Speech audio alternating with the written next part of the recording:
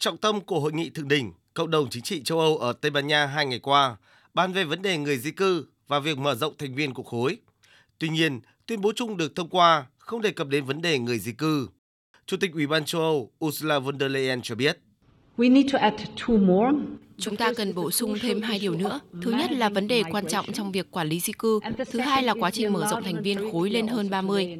Quá trình gia nhập Liên minh châu Âu phải là một quá trình dựa trên thành tích, không có đường tắt.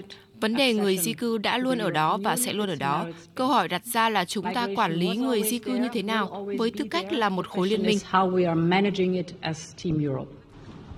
Trước đó, ngay trước hội nghị, đại sứ các nước EU đã nhất trí sơ bộ thỏa thuận về cơ chế chia sẻ người di cư giữa các nước thành viên. Thỏa thuận này sẽ giúp giảm bớt gánh nặng cho các quốc gia nằm ở tuyến đầu như Italia và Hy Lạp bằng cách chuyển một số người tị nạn sang các quốc gia EU khác. EU cho phép các nước không tiếp nhận người tị nạn nếu không muốn, thay vào đó sẽ hỗ trợ nhân sự, tài chính và trang thiết bị cho những nước tiếp nhận. Đồng thời EU sẽ đẩy nhanh việc phê duyệt đơn xin tị nạn để người di cư không đáp ứng được các tiêu chuẩn phải hồi hương hoặc quay về điểm trung chuyển.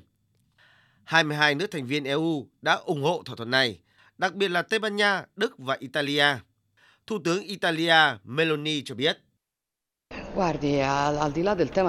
Tôi rất hài lòng với những gì đang diễn ra ở cấp độ châu Âu. Hôm nay, chúng ta thấy mình đang ở trong một hội đồng nơi 27 quốc gia đồng ý rằng ưu tiên hàng đầu là ngăn chặn tình trạng nhập cư bất hợp pháp từ bên ngoài.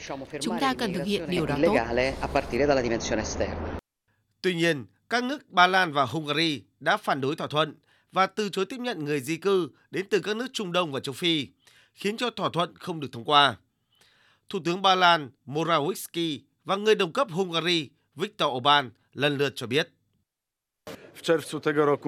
Vào tháng 6 năm nay, một lần nữa EU bắt đầu thực hiện kế hoạch chấp nhận những người di cư bất hợp pháp và áp đặt các hình phạt hà khắc đối với những quốc gia không muốn chấp nhận những người di cư bất hợp pháp. Tôi đã nói với lãnh đạo một số nước rằng Ba Lan dứt khoát bác bỏ điều này, trước hết là vì an ninh của đất nước chúng tôi.